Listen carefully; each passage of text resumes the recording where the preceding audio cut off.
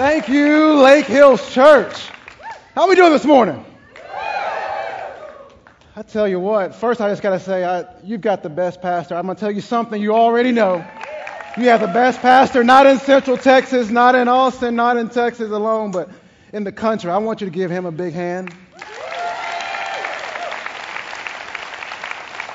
Pastor Mack and his family were one of the first groups of people to really befriend me when I returned to Austin in 2014. I was here for undergrad at the University of Texas from 97 to 01. So I was here when when Austin was still weird. And I get back and all these Californians are here and things have changed. But Pastor Mack was so kind to my family. We have 5 kids. Yeah, woo, woo, woo. None of them are here. My wife and this is my first time in Austin the past 3 weeks. I went from Israel to Mount Pleasant to Wisconsin. We got in late last night, and so we've got some sick kids, and my wife and my kids would love to be here, but unfortunately they couldn't make it. But they're all under 6. So here's one thing you know about yes. Let's go ahead and pass around a collection plate. Anyone got we'll get some of those buckets out. If you walk into my house at any time of the day or night, there's an 89% chance that someone is crying. This is from the 2-month-old to the 6-year-old. Someone has a grievance in our family at all times. But I must tell you, I'm blessed. Is anyone else blessed here? Anyone else blessed? Got an incredible wife. I've got 5 healthy children. And then I get a chance to share with you today. I know you've been exploring this tipping point, this theme tipping point. How many of you have read Malcolm Gladwell's Tipping Point? Raise your hand. Do whatever you have to do. Take a note, text it to yourself, buy the book. It's probably the book that I have gifted the most to people in my entire life. It really changed the way that I view the world. So I'm excited to share with you on this theme of tipping point. And we're going to look at a tipping point in the life of a Samaritan woman at the well. And this is a story that I know that as I'm beginning to say it, you think you know well, but I want to kind of give us another look at this woman at the well and how a conversation with Jesus changed her life, put her on a different trajectory. Now, I am the son of a Baptist minister. I am the great-grandson of a Baptist minister. They come out of an East Texas Black Baptist tradition, okay? So this is not going to be a monologue, all right? So if I say something that moves you or you agree with, you're going to say what? Amen. That's okay, right? It's okay? Is that all right? There are no rules against that here at Lake Hills? It's okay for you to say amen? You can be like my grandmother. She said, mm-hmm. Y'all try that. Mm-hmm. Grandma used to sit on the front row and say, I said, what is this woman about? But now the older I get, I understand what she meant. Let's go to the 4th chapter of John. 4th chapter of John. 4th chapter of John. I would say turn the pages in your Bible, but I'm sure you're going to scroll or open it up however you can. 4th chapter of John. I'm going to start with verse 3. So he left Judea and went back once more to Galilee. Now he had to go through Samaria. So he came to a town in Samaria called Sychar, near the plot of ground Jacob had given to his son Joseph. Jacob's well was there, and Jesus, tired as he was from the journey, sat down by the well. It was about noon. I want you to stick a pin in that. Verse 6. Just remember that. It was about noon. When a Samaritan woman came to draw water, Jesus said to her, "Will you give me a drink?" His disciples had gone into the town to buy food. 12 disciples had to go into the town to buy food. It's a great joke about how many men does it take to buy lunch at a grocery store. My wife sends me to the grocery store with a list of about 20 items. I come back with 35. They're in town buying food. Verse 9 takes us to the conversation. The Samaritan woman said to him, "You are a Jew and I am a Samaritan. How can you ask me for a drink? For Jews do not associate with Samaritans." Jesus answered her, "If you knew the gift of God and who it is that asks you for a drink, you would have asked him and he would have given you living water." "Sir," the woman said, "you have nothing to draw with, and the well is deep. Where can you get this living water? Are you greater than our father Jacob, who gave us the well and drank from it himself, as did also his sons and his livestock?" Jesus answered, "Everyone who drinks this water will be thirsty again." But verse 14, "But whoever drinks the water that I give them will never thirst. Indeed, the water I give them will become in them a spring of water welling up to eternal life." Somebody else say amen. Amen. Eternal life. Now listen here. We've got history's most notorious rule breaker, Jesus of Nazareth. It is noon. A Samaritan woman ventures to a well to draw water. Let me tell you why this was uncustomary. To draw water at that time, one would do it normally at one of 2 points in the day. Can you guess what they were? Early in the morning or just before the sun set.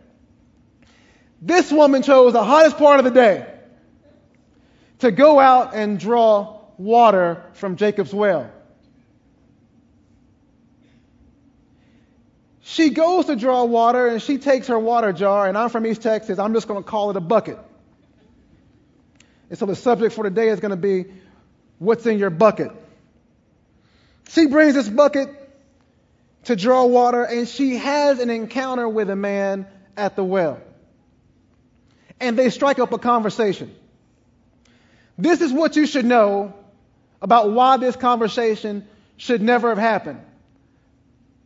Number one, a man could not have a conversation with a woman unless her husband was present. If she had no husband, that conversation was not to take place. Number two, and the Samaritan woman knows this well, she cites this fact: Jews and Samaritans did not get along. There was drama. There was beef. All right, there was a lot of hate on each side. And it all stemmed back to history. Jews believed that the holiest of holies was on Mount Zion. Samaritans believed that Mount Gerizim, that was the holiest of holies. And so there was this conflict that would divide them. Anyway, we've got this Samaritan and this Jew sitting down having a conversation. The first point I want you to think about is this. And you're going to write this down. I'm going to make you work here at 11 o'clock service. You're going to write this down. You're going to text it to yourself. You're going to write it in chalk or pen or whatever you have. Don't be hindered by history. Number one, don't be hindered by history. This woman out of the gate, she said, hold on. You're a Jew, and I'm a Samaritan. How can you be asking me for a drink? So already those conversations that happen in her home where mom and dad say, hey, this is why we don't associate with Jews. This comes to play now at the well. I wonder how many of us have a history that we are constantly reliving, that we are constantly bringing up into the present tense, that is keeping us from our destination. Amen? So many histories and missed opportunities and what should have happened and what could have happened and what grandma told me not to do and what Pawpaw told me who not to talk to. All of these histories now get into the present tense, and you have beef with somebody today based on some history that you can't even remember. Amen? There are some broken relationships right now that you need to repair because of bad history. So this Samaritan woman immediately starts going into, hey, listen, Jacob gave this well to Joseph. You're a Jew and I'm a Samaritan. She keeps trying to throw up roadblocks and say, hey, listen, what's going on right now should not happen. But Jesus keeps sidestepping her. Second point, don't be constrained by your circumstance. Verse 11, Sir, the woman said, you have nothing to draw with, and the well is deep. Where can you get this living water? I was a third-year law student at Harvard. On a whim, I worked a football camp with a good buddy of mine, my best friend in life. He said, hey, let's go to a football camp in South Carolina. So we go, and I get there, and one of the volunteer coaches didn't show up. So I was sitting in the back of the room and kind of fiddling on my BlackBerry. It was 2006, so I had a BlackBerry at the time. And I'm just sitting there scrolling, and this coach says, hey, we need somebody to volunteer. Coach so-and-so didn't show up. Is there anyone who would like to fill in for him? So I'm thinking to myself, no, I was a 5'9.5", 165-pound, strong safety back at Mount Pleasant High School. I was first team all district. I said, sure, I can do it. I said, yeah. I raised my hand. He said, all right, coach, where are you from? I said, Mount Pleasant High School. Mount Pleasant High School. You've got group 6. Yes, sir. I had no clue what he was talking about. Group 6 consisted of about 60 sixth graders. All right? Now, let me tell you, none of whom had any athletic talent whatsoever on God's green earth. And this is what I saw when I met Group 6. I saw kids who had more swooshes and Under Armour. They were protecting the house, and they were doing it. And it's like their moms had taken them to academy and just opened up the checkbook and said, whatever you want, kids. So we had ankle bands, we had wristbands, we had headbands, we had absolutely no athletic talent whatsoever. I think I mentioned that. And all of these kids had receipts for the camp. So this is one thing I'm going to tell you parents out there. If you pay for your child to attend a college camp, there is a 95.6% chance that your child is not being recruited. Okay? Some of you will get that later on when you drive home. Just remember this now. I spent 5 years in the NFL and 2 in college. If you have a receipt for a camp, there's a good chance that little Jimmy and little Jessica are not being recruited. Somehow the good players find a way to not have to pay for the camp. They kind of go in the back door. And all of my kids had receipts. Okay? They were all paying customers. I spent 48 hours with these kids, so a part of my job was to make sure they went to bed on time. And I remember overhearing a conversation, and there is a black kid and a white kid in the room, and it's your typical south side of Chicago versus Highland Park. And here's the thing now. I'm listening to them talk, and they're talking about how many touchdowns they're going to score that season, and girlfriends and video games, and I thought, this thing football brings people together. And we've got a lot of differences, right? We've got a lot of histories and a lot of circumstances that we want to separate us. But for brief moments on a football team, all of that goes out the window, and people become friends. So I decided I was going to be a football coach. So I called my mama, Gwen Roberts. You don't know Gwen Roberts. She's not the woman to play with. I said, Mom, I want to be a football coach. Oh, honey, moms are. Oh, that's great, honey. Oh, that's great. Will your law firm let you do that, kind of fulfill your pro bono hours? Is that the way it works? So is it like a pro bono project? I said, no, Mom, I don't think you get it. I want to do this full time. She said, oh, my word. Let me put your dad on the phone. You don't know the Reverend Kurt Roberts. 38 years as the minister of Mount Olive Baptist Church. Not the guy you want to mess around with. And he says, hey, Darren, what is this I hear about you want to be a football coach? I said, well, Dad, I went to this camp. And he said, yeah, whatever. Listen, do you remember our deal? Here was our deal. They would pay for undergrad, but I had to pay for grad school and law school. Now, before I went to Harvard Law, I spent 2 years at the Kennedy School of Government, $50,000 a year. Harvard Law School at the time was $50K a year. So you mathematicians in here can work the math, all right? 5 times $50K is about $250,000 pre-interest. In my name. I said, Dad, listen, Bank of America does a great job of reminding me every single day that as soon as Dean Elena Kagan hands that diploma to me, I have 6 months of freedom on this earth, and then they're going to chase me down for that money. I said, Dad, I feel like the Lord's moving me in this direction. He said, well, son, we need to pray. I said, well, let's pray. So we pray, and then he hung up the phone on me. He still hasn't apologized for that. But I sent a letter to every team in the NFL. How many are there? 32. There we go. We're moving into training camp season right now. And I just asked to be a training camp intern. I got 31 rejections. Bill Belichick, no.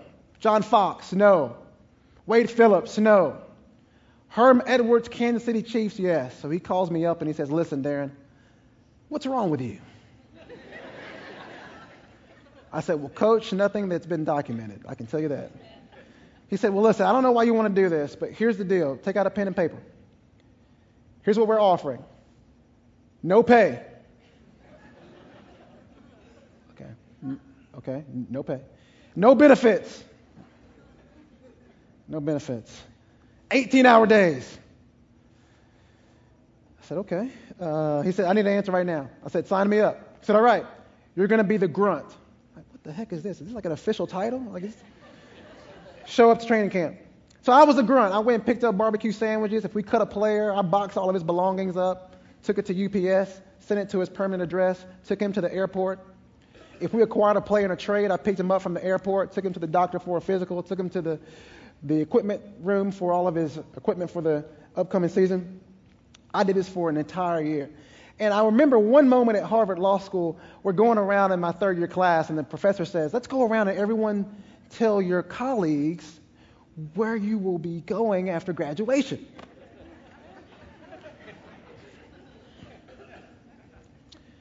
Right off the bat, first girl says, I'm going to be clerking for Justice Scalia. I was like, oh, that's great. Thanks. So before it got to me, we had people going to the White House, going to governor's offices. And he gets to me and I said, I will be a training camp intern for the Kansas City Chiefs. The girl to the left of me turned. She said, what does that mean? None of that computed. Like training camp intern, Kansas City Chiefs, that was all gibberish. I could have been speaking Hebrew. And I had so many people reminding me of why I couldn't become a coach, right? They were pointing back to my history, going back to this Samaritan woman, my history. I didn't play in college. I didn't play in the NFL. I didn't have anyone in my family whose last name was Belichick, right? And so all of these reasons people were giving to me to say, you know what? This isn't for you. They were also reminding me that I had dumped 5 years and $250,000 into Cambridge, Massachusetts to go and coach football. I believe that a lot of people right now in this sanctuary have been caught up with history. You find ways to cite something from your past to keep you from your future. Amen? There's always something. Well, you didn't go to school to do this. Well, you didn't finish that book. Well, you should have taken that job. Well, you shouldn't have made that move. Right? And you've got a lot of broken relationships and dreams because you've been caught up in your history. The good news, which this woman found out at the well, is that there is a man who can take that history and turn it into a beautiful future for you and your family. Amen? They can take whatever happened in your past. You don't have to get right. You don't have to get perfect. You don't have to get situated. There is a man who can help you put that history where it should be in the past and to live out your future. Point number 2 is you need to stop being concerned with your circumstance. Write that down. You're like my students. You know, I teach 2 classes at the University of Texas, the freshmen and upperclassmen, and they come in and they just want to lay back with their lattes. I say, listen, I'm putting you to work. You pick up a pen and paper, type it to yourself. You don't need to be concerned with your circumstance. Listen to what this woman tells Jesus. She doesn't know it's Jesus yet. But she says, hey, listen, you don't have anything to draw with, and this well is deep. How many of you look around at your circumstance and say, okay, you know what? This is what I don't have. So I can't get to where I want to go because I don't have this. I need that. The timing isn't right. It's not the right situation. You find excuses in the present tense and circumstance to keep you from walking in the purpose that you're supposed to be walking in. This woman had the same syndrome. She's thinking, hey, listen, you don't have anything to draw water with. This well is deep. Jacob, through Joseph, gave it to us. You shouldn't even be here. You should be in Jerusalem. This is a sacred place for us. All of these circumstances and histories, and Jesus just keeps moving her away from that past and keeps moving her away from those circumstances. And now he's going to point her in the right direction. Point number 3. You need to leave your bucket behind. You need to leave your bucket behind. You need to leave that bucket behind. Verse 28, then leaving her water jar, the woman went back to the town and said to the people, come see a man who told me everything I ever did. Could this be the Messiah? Before that, Jesus tells her, he says, listen, you've had 5 husbands. Woo! Anybody had 5 husbands? 5 wives? It's okay. Don't be embarrassed. Don't be embarrassed. You're in the right place. You're in the right place. This woman's been maligned for so many years, but I want to paint a different picture of this woman. You should know at this time, a woman could not divorce her husband. So all of those husbands that were cited, and we don't know from the scripture whether they died. Maybe she was a widow, right? Or whether there was a divorce. But we don't know why they left her life.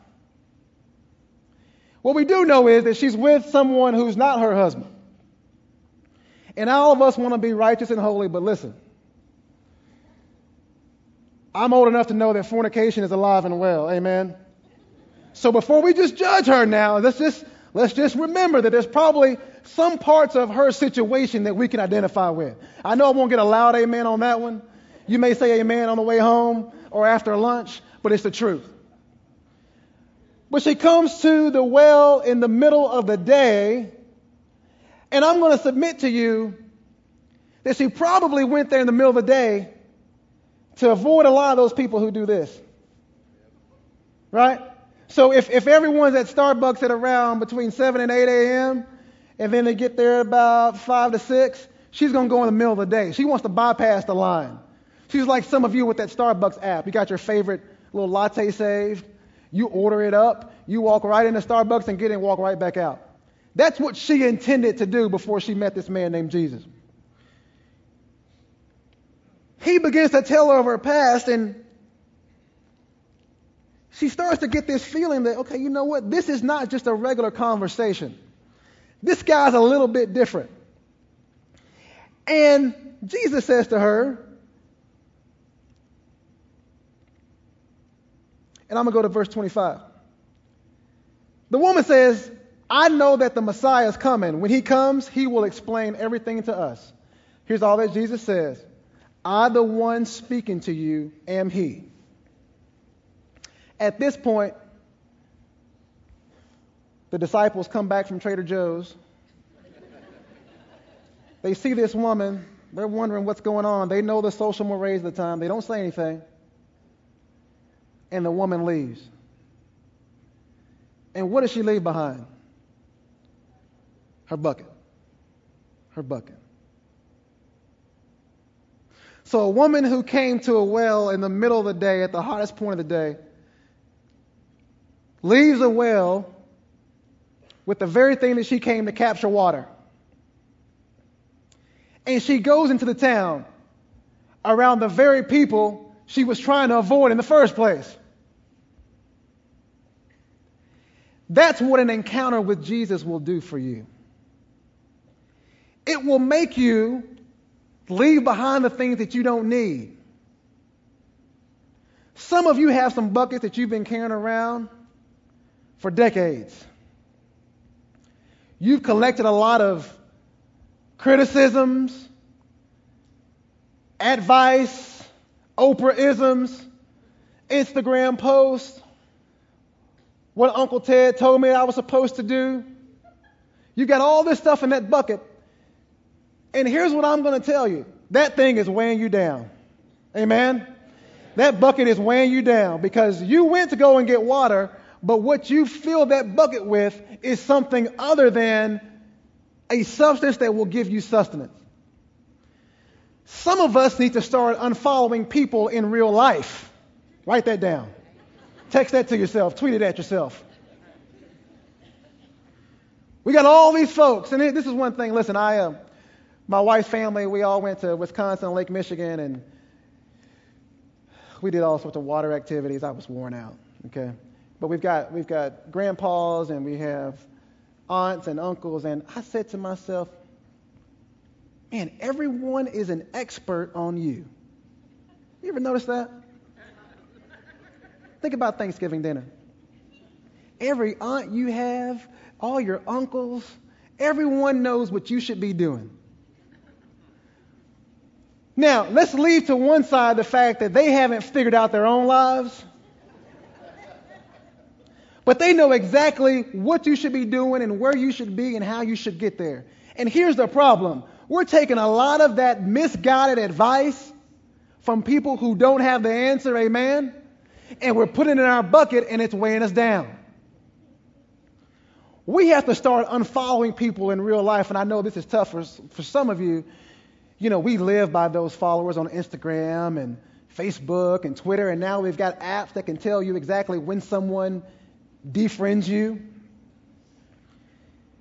We've got to start unfollowing some of these people with advice because it's keeping us from having a conversation with the very one who can get our lives on track. Amen? She goes into town, and for those of you who are in marketing, this woman really, her marketing campaign is incredible. She does two things. She states a fact, and then she asks a question. She didn't run into town and say, hey, this Jesus guy at the well, Jacob's well, you know the well? Yeah, sure. He's the Messiah. Come see him. She says two things. She said, I just met a man who told me all about myself. Then she asks a question. Could this be the Messiah? I don't know. Could this be the Messiah? The next thing you know, what happens? People leave the town and they go out to find more information on this man named Jesus.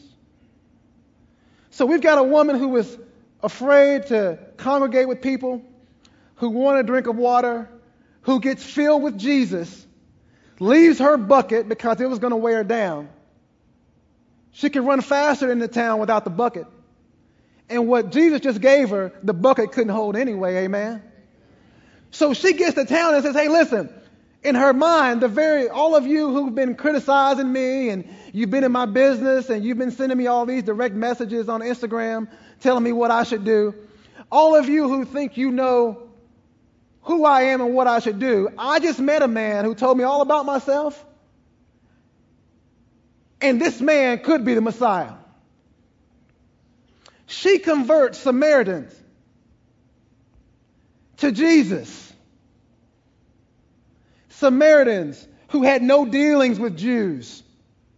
She brings them into the family of Jesus through her testimony. I wonder how many of you are waiting for the right moment to give your testimony. You know, here's what I found. I was on a plane. This guy and I, we struck up a conversation, and he said, oh, man, you've been really lucky. I said, no, I have to correct you. I've been very blessed. The Lord's really blessed me. He said, you don't mean that.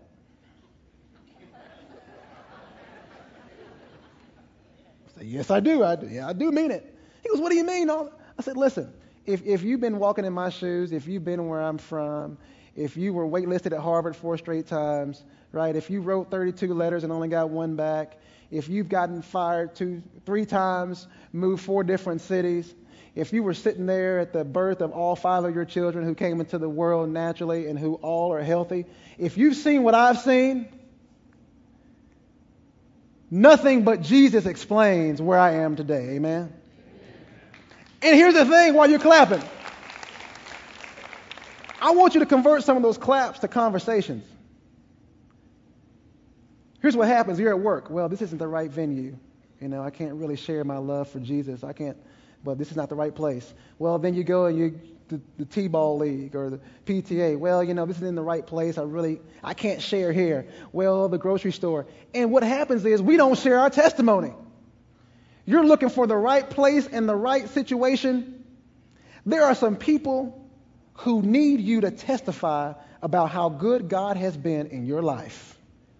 There are some folks who want to hear you testify about the impact that God has had on your life.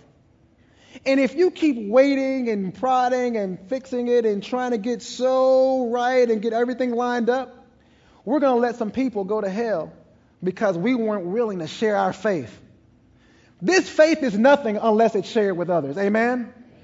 It is nothing unless we share it with others. And think about that woman. This is a scorned woman who, after a conversation with Jesus, says, you know what? I don't care who doesn't like me.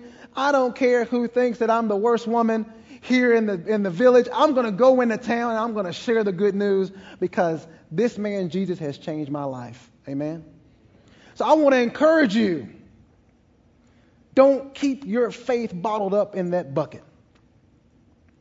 This life is only good if you can move from accumulation to sharing. We want to capture. We want more Teslas. We want more houses. We want more vacation homes.